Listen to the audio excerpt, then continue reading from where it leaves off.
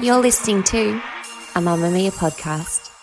Mamamia acknowledges the traditional owners of land and waters that this podcast is recorded on.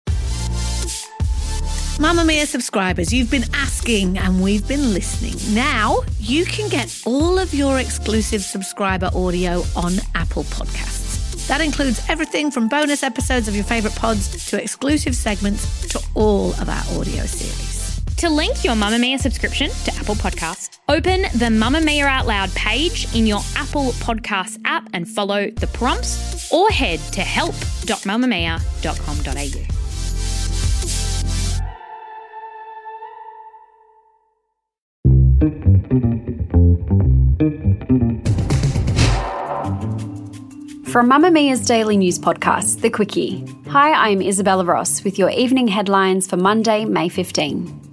People in the New South Wales Northern Rivers are again being urged to prepare for severe weather. The New South Wales SES is warning anyone planning on travelling to the area to be mindful of the potential for severe rainfall that could lead to flash flooding.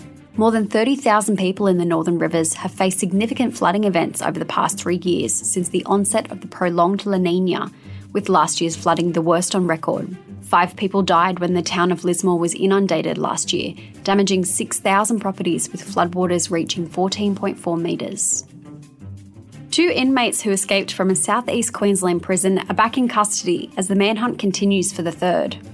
The trio escaped from the Palin Creek Correctional Centre, about 100 kilometres southwest of Brisbane on Sunday. 2 of the men were apprehended in North Brisbane about 10 a.m. on Monday and remain in police custody. The search for the third man continues. President Volodymyr Zelensky says Ukraine can make a Russian defeat irreversible as early as this year. Zelensky said the comment during an engagement in Germany this week, marking part of a tour to see key European allies to drum up military and financial support.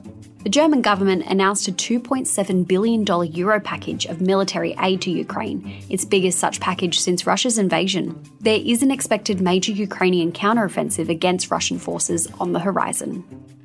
Thousands of landowners around Australia whose properties were contaminated by firefighting foam have secured a multi-million-dollar payout.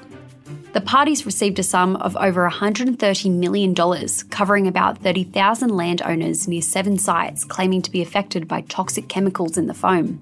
The so-called forever chemicals, which accumulate in the body and do not naturally degrade, are linked to cancers, birth defects and diseases. Prime Minister Anthony Albanese welcomed the settlement from the Commonwealth, saying it is a step forward in the right direction.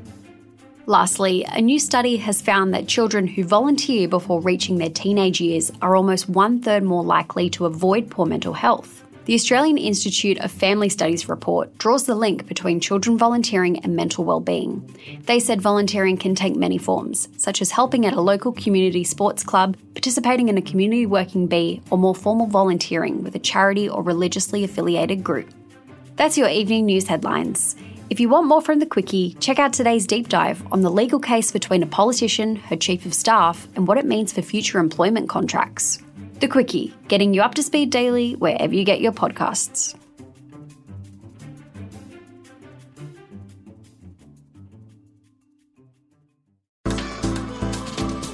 Move by Mamamia is the exercise app for anybody, anywhere.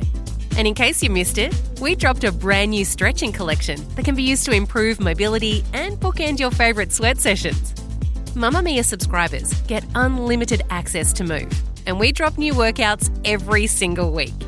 If you're on the hunt for movement that makes you feel good, head to move.mamamia.com.au and use the code MOVE10 to get $10 off a yearly subscription.